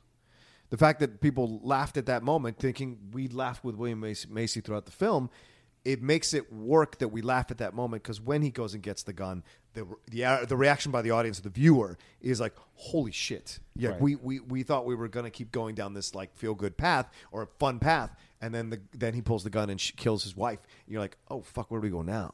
You know what I'm saying? It's great in terms of pacing as a viewer watching a film. It takes you to a whole nother place. What I do remember, like technically about the film after this point, is that the camera work changes. Yeah. Like drastically. It becomes this fast moving stuff. Just Zoom like the in. 80s. Yeah. Yeah, the 80s, exactly. Cocaine. No more tracking, no more long, slow tracking shots of meeting people. It's this fast, frenetic filmmaking Yep. after this.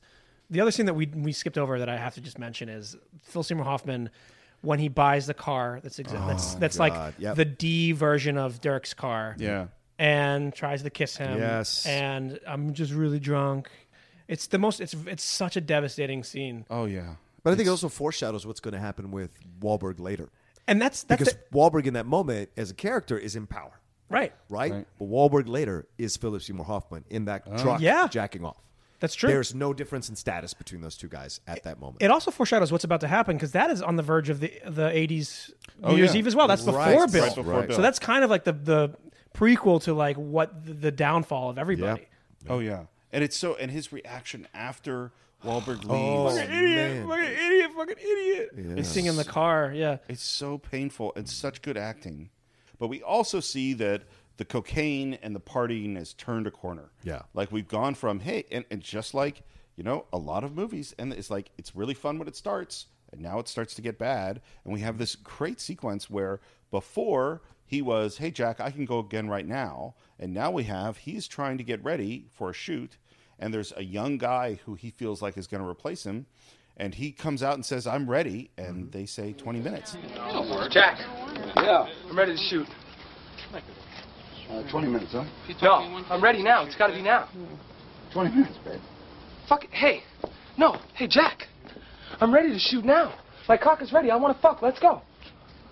20 minutes. And he and Jack have a fight. And it's really hard to watch. Yeah. I'm not going to shoot you in the state you're in. What do you mean state? State of California? I know where the fuck I am, Jack. Jesus Christ, you've been up for 2 days. No, I haven't been up for 2 days. Nevertheless, you look like you haven't been asleep. So I ain't going to shoot you this way because you don't look good. You know what? You don't tell me anything, okay? Really? You're not the boss of me. Yes, I am. Oh, you the king, huh? Yes! Hey, don't you fucking touch me, man! No. You shut up, too! You're not the mother of me, and you're not my boss. You're not my mother. You're not my fucking mom. Hey, man. No. I'll take you home. I'll take you home. We'll go. I'm ready to shoot the scene. I want to shoot the scene. I'm fine. I want you out of here. Look, it's over, okay? I'm done. Listen I'm to ready me, to shoot. kid. I want you... Don't you fucking call me a kid. What? I'll fuck you up. You want to see me kick some ass? I do fucking karate. You want to fuck Oh, me? get out. You're fucking out. Come on. You are fired. You're fired, you goddamn... And a little side note from what I read on Grant, you probably read this on Grantland as well, but like, apparently PTA and Burt Reynolds had gotten into a very big fight the day before shooting this. Oh, really? And Burt Reynolds had swung a punch at him. Wow. And then I would think he hits hard. I would think he does. Yeah. And then the next day, there's this pent up big fight, which I think is like beautiful from Burt Reynolds. The way he holds back and the way he doesn't want to get mad at Dirk right away. He's really like, baby, 20 minutes, baby. It's 20 minutes. And then it builds and builds to him, get the fuck out of my house. Yep. Right. And it's wonderfully done. Well, because he welcomed him into his house. Right. He gave him everything that he has. He's treated him with nothing but respect and kindness and generosity. And now this guy's acting like a dick. But I also think, too, Burt Reynolds, like the character, he knows, he remembers being Dirk, like that. Right. That as men, we watched a 20. Like I'm 46. I could watch a 20-year-old go, and I go, dude, just trust me. This is not as big as you're making it seem. Like, you just calm down. You'll realize later, right? And I think that's what he's doing in that moment. He's like, "It's 20 minutes. Just relax. I know what you feel. I know exactly what you're feeling. Let me tell you this, so you can calm down. Blah blah blah." But it's not working, and I think it's not working because, and this is great. It's really well done for the characters because Wahlberg does want to feel himself. He wants to feel himself a little more. He wants to, no different than you say. He's the dad. The kids.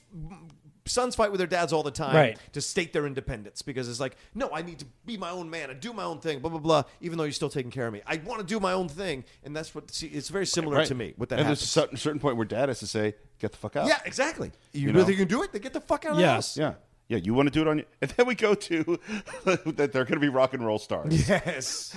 It is... Some of the worst music ever in the history. And as you said, this is the composer of the film that's playing the engineer. Right. And what PTA said to Riley is just see if you can make him lose his cool. Just try to torture the composer. Oh, no way. Oh, yes. Oh, that's great. So, and you can see it. It's so painful to watch. Do you think that my voice is getting drowned out by the bass? Not really. Turn it up. Turn it down. He's so good. It's so awful. And you see things going on. Oh, and we didn't say we get introduced to another character, which is Thomas Jane. Oh my God. Todd. Who has also made his career. And he's been vocal about that too. Like, this movie completely changed my life. Yeah. Well, his performance is so bizarre. And it's funny, having listened to a lot of people who got into Coke talk about this, is there's this guy. They talk about, well, you start hanging out with a guy, and it's the guy that can get the Coke, and that guy takes you to weird and creepy places. It's certainly Thomas Jane does that. Oh yeah, he's a very, very peculiar character. Well, and then there's a scene with them all doing a ton of blow from underneath, on the coffee table, and cameras are changing completely. Their lives are changing. They're trying to find another plan of what to do, how to make money and how to get ahead. Right. One scene I want to talk about, which we skipped, Julianne Moore and Heather Graham doing drugs together. Oh, yeah. Where Heather Graham asked her to be her mom. Yep. Yeah. I love you, Mom. I want you to be my mom, Amber. Are you my mom? I'll ask you if you're my mom, okay? And you say yes, okay? Are you my mom? Yes, honey.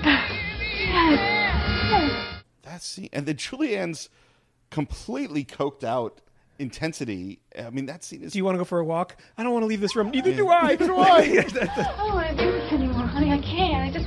Let's have fun now. Let's just go and go and go. It's over. There's too many things. Too many things. Too many things. Too many things. Okay, let's go walk. I don't want to leave this room. Me either. I love you, honey. I love you, Mom. It's so sweet and so funny and so insane. That scene is amazing. It's a lost mom and a lost daughter. That's what Absolutely. it is. Trying to find the connection. Once again, you talk about family. Yeah. And this brings us to our sort of next turn, our next emotional turn, which is first we have Julianne Moore in the custody trial. Oh, man. It is. And here's the thing about that trial. It's a hearing to decide whether or not she should have custody of her kid. And part of me watches, and I love Julianne Moore, and I know that this character in this film is a loving person. Right. And I'm kind of with the judge. Yeah. You know? And then her ex-husband. And her ex-husband. That is actually probably one of the only characters in The Outside that you are a little bit with. Because, I mean, the devastating moment earlier on when her... kid calls. Is it daughter or son? I don't remember. I think it's a daughter. It's a daughter calls, and Luis Guzman's walking around saying, "Does anybody know a Molly?" And she's not there to answer her daughter's phone call. Well, she is there. She's there. I'm sorry, but that's what makes it so sad. Yeah, she's exactly. over there. She's over there, but she doesn't know. Doesn't know. And it's like, you don't get to be the mom of this kid, right? And again, you get Julianne Moore's just stellar acting, crying outside the courthouse. It's just brutal. Oh, and the other turn, of course, is what happens to the Colonel. Now, we haven't talked about him. Oh, man, the Colonel. The Colonel is also another stellar performance. He played Jack in the original short. Oh, how funny. Yeah. Okay. And he's acted in like Mel Brooks movies and all sorts of things. And so there was this sort of, can he do this? Right. Kind of a character. And of course, he's great. And man, So he's a character. We see him once at the very first party. He brings in what seems like a very young girl who does too much coke. Yeah. We see him at another thing with a very young girl. And then it ends up that a very young girl who's ended up being 15, doing a lot of coke, dies at his house. And now he's in jail. And we have Jack come to visit him in jail in this interview. Through the glass, talking on the phones. And the devastating moment of him saying, "You're my friend, right, Jack? Yeah. You're my friend." And then the phone gets cut. Yeah. Their time is up, and you just see him mouthing through the glass, Right. "You're my friend, right? You're my friend." Oh, God. And Jack, again, Burt Reynolds' performance in this moment of, I want to do the right thing for you, but you've gone to a place where maybe I'm not your friend. Yeah. You know? And I don't know what you do when a friend takes that kind of a turn. You know, like, it's rough. Well, that's what's so ironic about the whole situation with Burt Reynolds, right? Burt is this through the whole film. Burt is the steadying influence the whole film. He does not have these like things like this because he's been through it all already. That character is what I mean. Yeah. And so he's trying to guide everyone to the right place. And you're right. He has that great moment where he's like, what am I going? But she was 15. You should have fucking known what you were doing. Just like you want to be a man, get the fuck out of the house. You want to do this. He takes care of the people who respect what he does and appreciates what he does for them, and he gives them patience. But then you go too far and take advantage of it. There's a line. He's not. Yeah, exactly. Well, and he has a strong moral center. Yes, he does. Now exactly. we might not, our society might not like where his moral center sits. Right, exactly. But he cares about his people. He believes in doing the right thing in a certain way, which brings us, of course, to In the Limousine, where he is now pouring his change. We're not making movies on film. We're on videotape. And he has, okay, we're going to go around and have ordinary people have sex with a porn star, just Roller Girl in the back. And he's uncomfortable about it. Yeah. You can tell. And he's also trying to sell it. Yeah. Like you see, and again, that's a layered performance. It's also reality TV a little bit. There's mistakes in what he's saying. He's not as smooth as you see him throughout the rest of the film because he's on camera for the first time. Right. Hi, Jack Horner here. I'm in the back of this beautiful limousine in the back seat, riding along west on Sherman Way, and beside me is beautiful, talented, gorgeous young actress from adult cinema, Roller Girl. Hi, hello, howdy. Are you ready to get on with this experiment? Ready like Freddy. And they invite a guy in, and we have to say this is intercut with Dirk in this other brutal scene where Dirk is now gotten to such a low point, which he gets low pretty quick. Yeah. Of he is back to selling glimpses or masturbating for people and maybe other things we don't know for money with some guy in a truck. Yeah, and the soundtrack in this moment as well has changed completely. It's that slow, like drum beat, heartbeat of like impending doom coming. And it sure feels that way. And this guy comes in, and this sex scene is really with Roller Girl, and it's really uncomfortable. And again, Heather Graham's performance of trying to be the good porn actress when something really, really bad is now happening.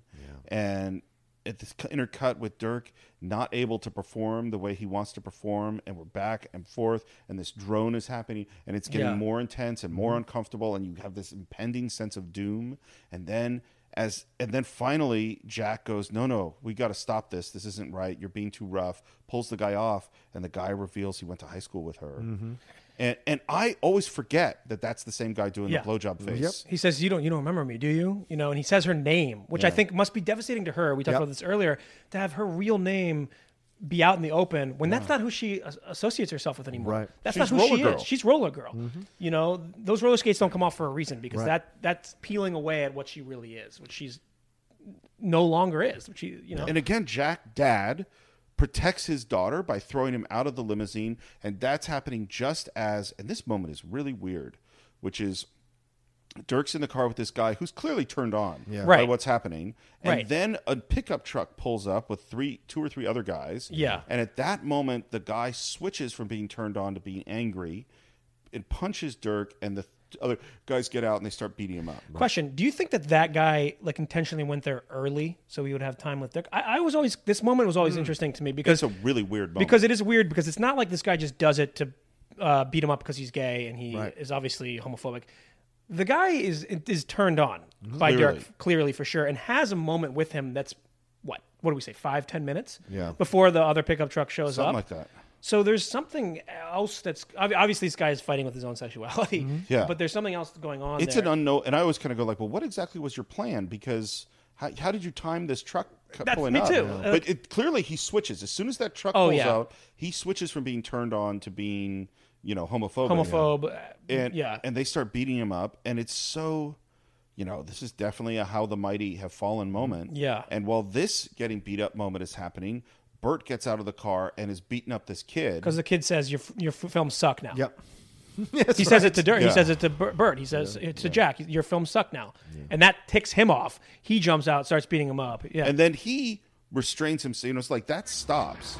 And then the next moment is, because it's so cold, Roller Girl roller skates up. What does she say? She says, "You don't ever disrespect me.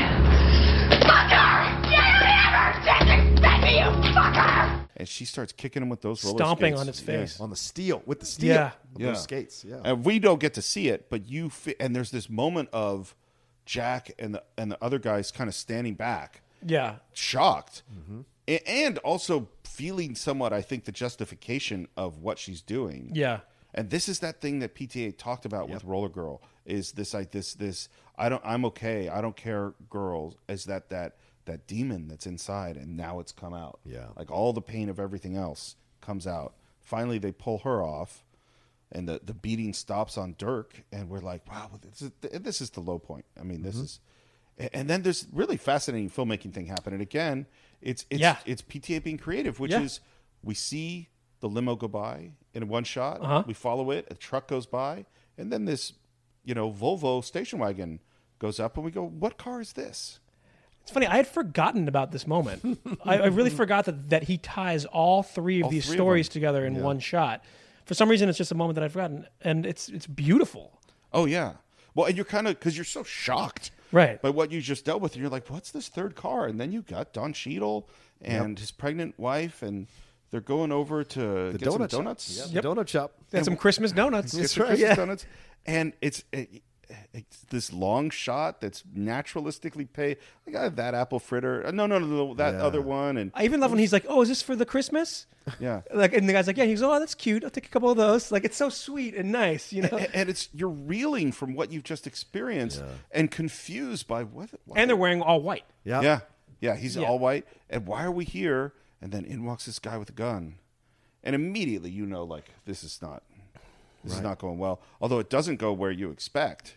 Is that everybody in that room dies except Don Cheadle, covered in blood, covered completely in blood, brain, just the reaction. Yeah. It was so great by Cheadle. Yeah, it's fantastic. And then there's this slow look down at the ground, all the money out of the safe. That donut shop is done very well, by the way. I know that is a successful, because there's got to be thousands of dollars in there. Yeah, enough to open a nice stereo shop. Yeah, and we know that Don Cheadle got turned down for a loan, and now it's like we see that look in his eye, and he grabs the money and walks out. Yeah. It's a complete, and PTA again is so good at doing this is an unexpected thing. Yeah. But also he does a great job through the whole film, setting up that moment so that we can accept him taking that money. That moral choice. Right. The moral You're choice. right, exactly. You can accept it. You're not saying, "Oh, that's a horrible thing he did." You're like, you know what? He deserves that. That bank didn't give him the loan because he was in porn. Right. Unfairly. And now I'm on his side. And he didn't kill any of these people. He didn't kill anybody. So, and this money's there? think we're 100% on his side. Yeah. It's like everybody in this room is dead. Yeah. He's had an experience that he will never, ever get past. I Right. mean, that's going to be there forever. He's covered in blood and maybe brains. Yeah. That's your money. Possibly in his mouth, too. Yeah. That's your money. Yeah, that's your money. That's your money. You earned that money. You can go. Yeah. And he got turned down for the loan. Right. Unfairly. Because Yes. my feeling is he's going to run a really good stereo store. Yes. I agree. Yeah, he's going to be great. That bank should have given him the loan. That's his money. Yep. We've come to a long way down. Yes, there's the credits that say that. Yeah. Long way down, one last thing. Yes. Which interesting, that choice of a credit. Yeah. And we get to, we think we've hit a low point.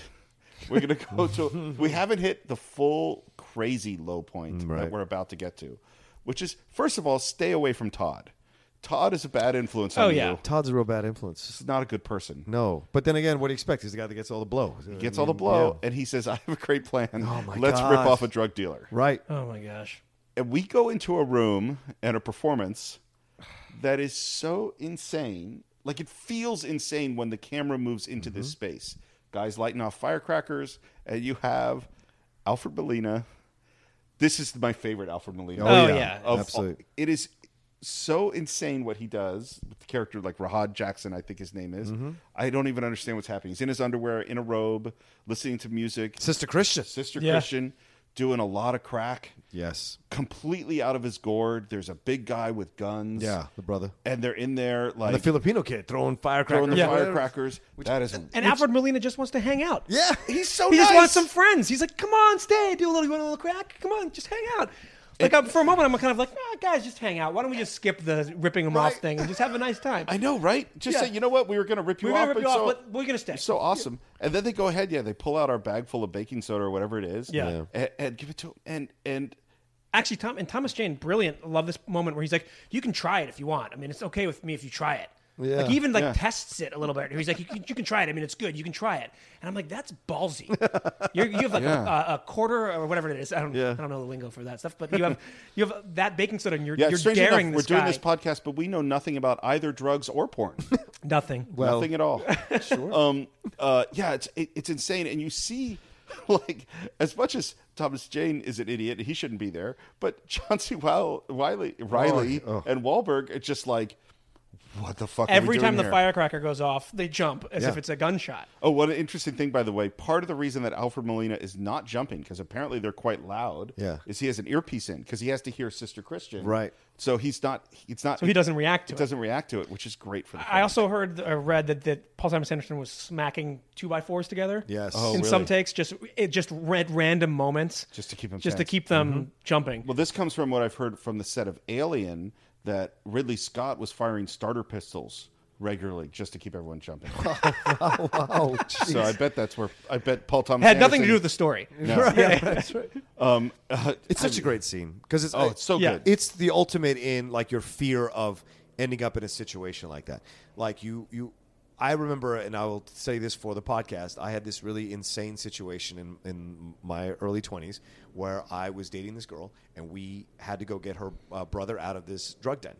And it was behind a person's house in a shack, like in this pseudo kind of like place. And I was like, what am I doing? Like, why am I going on this? Like, I don't even remember this girl's name anymore. Like, how did I make it to this point? Yeah, how did I make it to this point, right? I'm a military. I was like 1 year, 2 years into the military, and here I am jumping over a wooden fence into this concrete by a pool and see this huge. And I'm walking with this girl. I don't know where the fuck I'm going, and I go inside, and it is one of the most unsettling things you'll ever see. And then at one point, I lose her, because she freaks out that she can't find him, and she's like running up and down these areas, and I'm like, I can't. And then finally, we run, and jump over there and get out of there and get him. And this is one of the most insane experiences of my life. And when I see that scene, all it does is trigger me every single time, because that's what it feels like, that fear of like impending doom, death. And in this scene, the shot of Mark Wahlberg when it just stays on him, it's a fascinating shot. And that to me is, I'm like, that's when Mark Wahlberg actually has become a fantastic actor at this point in this movie. Like, where like it is all the wheels spinning through his head, and just why am I here? How did I get to this point? Spinning and getting nowhere. Nowhere. Exactly. Yeah, like and he even like looks down and like shakes his head at one point, like, I'm getting nowhere. You know, like I don't know what to do. And they're still there. And then there's this moment where like, you've gotten away with it. It's going to be okay. Yeah. You've got the money. The guy, you say, hey, we're all right. Time to go. To go. And then this is why you don't hang out with Todd, man. Oh God, don't Todd. Like, you see the twitching on Thomas Jane's face, and the like his brain has gone round the bend. Yeah. And he goes, "Give me the money in the safe," and we end up in this crazy gunfight. It's insane. And Thomas Jane even like, he has this With weird 99 laugh. yeah. Do you remember when he's like, he's this like weird long laugh. You're like, what is he laughing at? No, that is the Crazy Town laugh. Yeah, exactly. I've seen that, by the way, a couple of times with people who had gone round the bend, essentially, and they started laughing. Wow. Oh yeah. Yeah, Crazy and Town it's just laugh. like, it's like, no, dude, no, stop that. Really bad things happen next. Let's not go there. And it's like, I love that it's 99 Luft balloons. Yeah, that's playing. It's just a great choice. Run out of the place. Thomas Jane gets killed running down the street. I always feel bad. Like, John C. Reilly, he doesn't even get in the car. Right. I know. He just runs into the bushes. Yeah, it's funny. He totally runs into them, and you're like, what happened to him? And Mark Wahlberg just drives off. Off. So much for your bromance. Yeah, exactly. Well, that's typical Riley's character, though. He would do something stupid Jumps like into that. the He's not the bushes. smartest guy. Yeah. Yeah, apparently I think they shot like a whole scene helicopters where and stuff. the death yeah. of but they never shot, which is correct. Wow. Like one of the things that he said You don't about need that. Yeah, exactly. I don't think. I mean, I really don't. One of the things he said about scenes that he cut, because the movie he really wanted was going to be 3 hours, was he was thinking about, he would go, oh, I'm in this scene, I can't wait because that scene's next. And then a scene would come up and would surprise him. And he went, oh, I completely forgot about that scene. That's why he cut it. And in a sense, kind of the self-editing that he does in this movie is what makes it so good. Yeah. This movie shouldn't be NC-17. No. I don't think. Like, any of the sex scenes, they don't need to be more graphic than they are. Agreed. Because otherwise, you don't need to see his cock either until the very end. Like, it's not necessary for the film at all. And if it was there, I don't know that it would be as good of a movie. I 100% agree. I think because the movie is about people. Yeah. As you said at the beginning, the porn is incidental. Yeah. You know, it's about this strange group of people and where their lives go. Yeah. And at this point, we have hit, for Dirk Diggler, rock bottom. Yeah. This is a clear rock bottom. And who does he turn to when he hits rock bottom? Is he goes back to Dad. He goes back to Jack.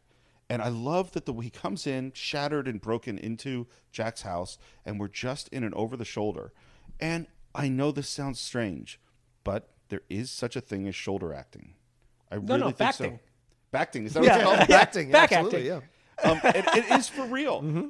Shoulders maybe not so much. Yeah. But hands definitely. It's like, No, it actually really is true. I took a fantastic acting class, and it really, on stage too, like showing your emotions in your back and inhabiting it in your full body is so important, I think, on camera, because you can forget, just because the camera's over your back, oh, I'm not in the scene, I'm not on camera, I'm not going to act. But like, it's so important for scenes like this. Yeah. And the silent power of that shoulder in the foreground and the strength of him makes a huge difference. And then we kind of come full circle. We're in the 80s. Dirk, we assume, is cleaned up and is going to go shoot some porn, and the family is going to come back together. Yeah. I actually think it's pretty remarkable how quickly Jack does open his arms to Dirk. Yeah. In watching it this time, I mean, Dirk comes in like, I need some help. I really need some help. And you think about someone coming back who's been a drug addict saying that, and it's like, okay, you need some help because you want to go buy some more Coke or whatever. Right. But Jack immediately embraces him.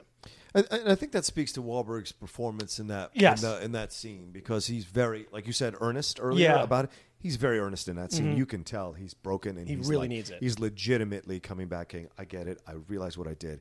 Please help me. Like, he just gets it. Well, we hadn't seen, which maybe it happened, but we hadn't seen a drug addict movie where we didn't see constant abuse from Dirk to Jack go on. We only saw one falling out. This is the only time he's come back and asked for help. It's not like the fifth time. As far as we know. Yeah, as far as we know. And the thing too is, it says this is what Jack's character is. Jack's a guy who is going to take care of his people. Yep. And in the end, we're really back with our family, and we see kind of where everyone's gone. We have Buck now has his stereo store, and again he's in kind of a new outfit and a new identity.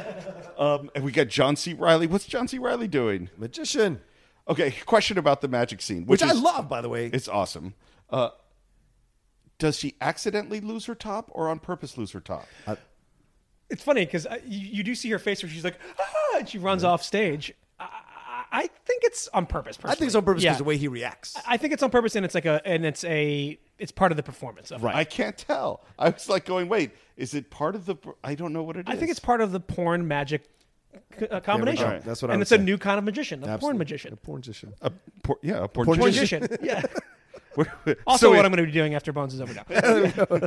Michael Grant Terry, porn magician. But I like how happy he is. I like how happy he is. Yes. Because Riley struggled. Riley is just his character through the whole film is he's like a notch above Philip Seymour Hoffman's character. He has just enough cool to be in the conversation, but he's still kind of a lost guy through the whole film. He's not a lead necessarily. He thinks he can be a lead. That's why he's lying to himself about the Han Solo thing. Yeah. But he's actually not. And so when you see how much joy he has doing the magician stuff, you're like, he's found his home. He has actually. That's true. Like Buck, he's found what he wants to do. Exactly. Porn magician. And he still has a little bit of the porn in there with the top coming down. Exactly. That's perfect for him. And his moves, by the way, his dance moves in that. I was watching this when I just watched it for this, and I'm like, the choreography for that is beautiful. Yeah. And it's all one shot, and he does these beautiful movements around. Yeah. And that was practiced very well. It's amazingly, perfectly, awkwardly cool. Right, Yes. exactly. You know what I mean? And that's not easy to do. No. And then we get our final scene, which is kind of almost a Raging Bullish monologue to himself in the mirror. Yeah,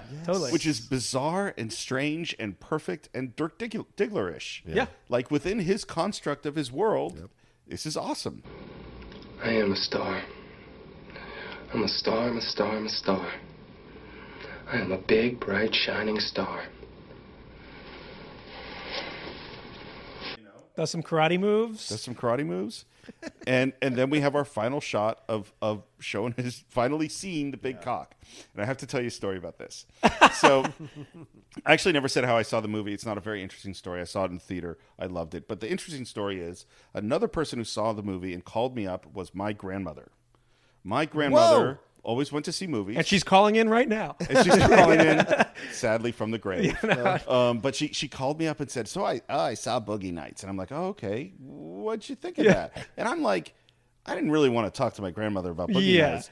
And she said, I swear to God, the first thing she said is, that's not real, right? And I went, what do you mean? And she said that at the end of the movie, with the penis, the long penis, that can't be real.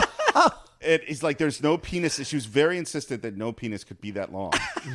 And I was like, I can't really have this conversation with you. I'm really sorry.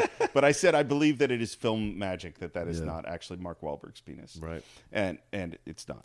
Well, what's great in the Grantland thing is they talk about him going down and doing a cast of his cock. Yeah. Like a cock cast. Yeah, cock cast. Yeah, they went to this warehouse and they did the whole thing and put plaster on it, all the whole nine.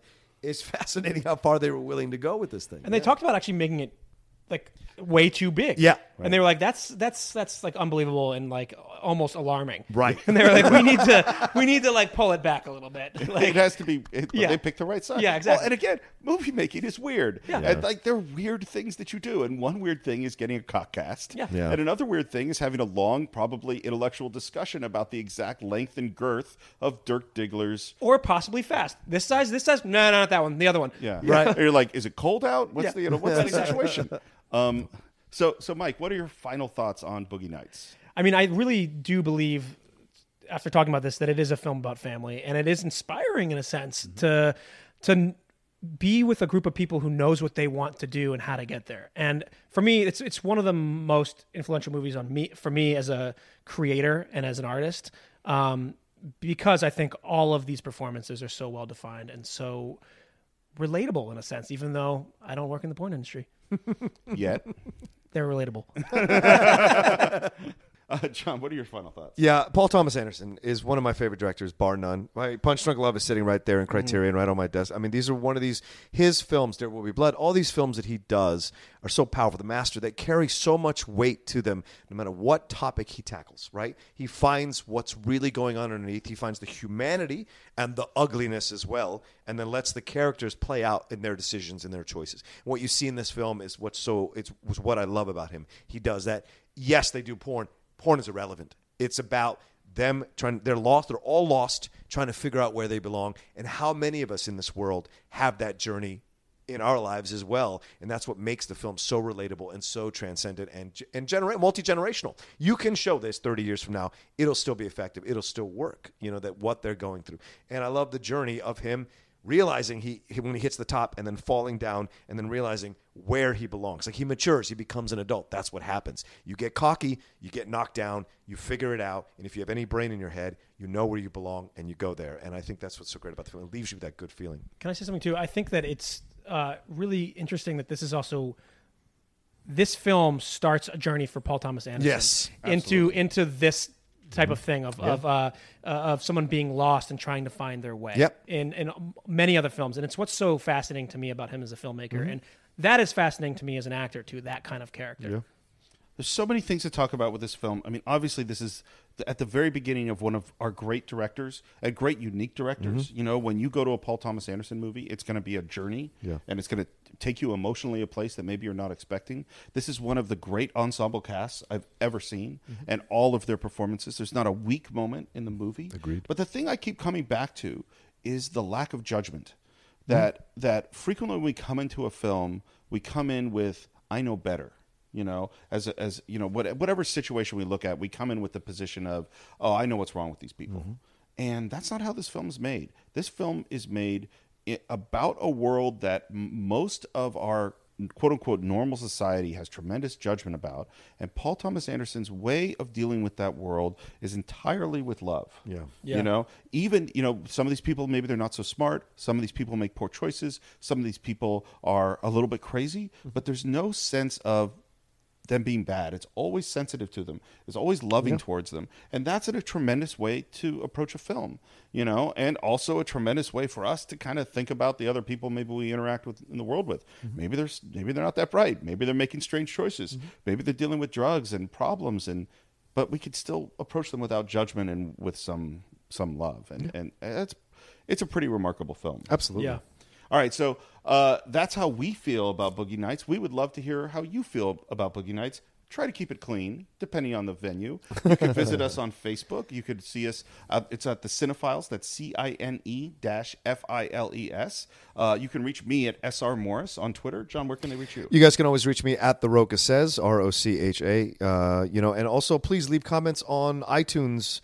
Leave comments please, we need those ratings. We need those iTunes comments. They help us move up. As Steve has been a champion for this for weeks, I will take up the mantle as well and say that too.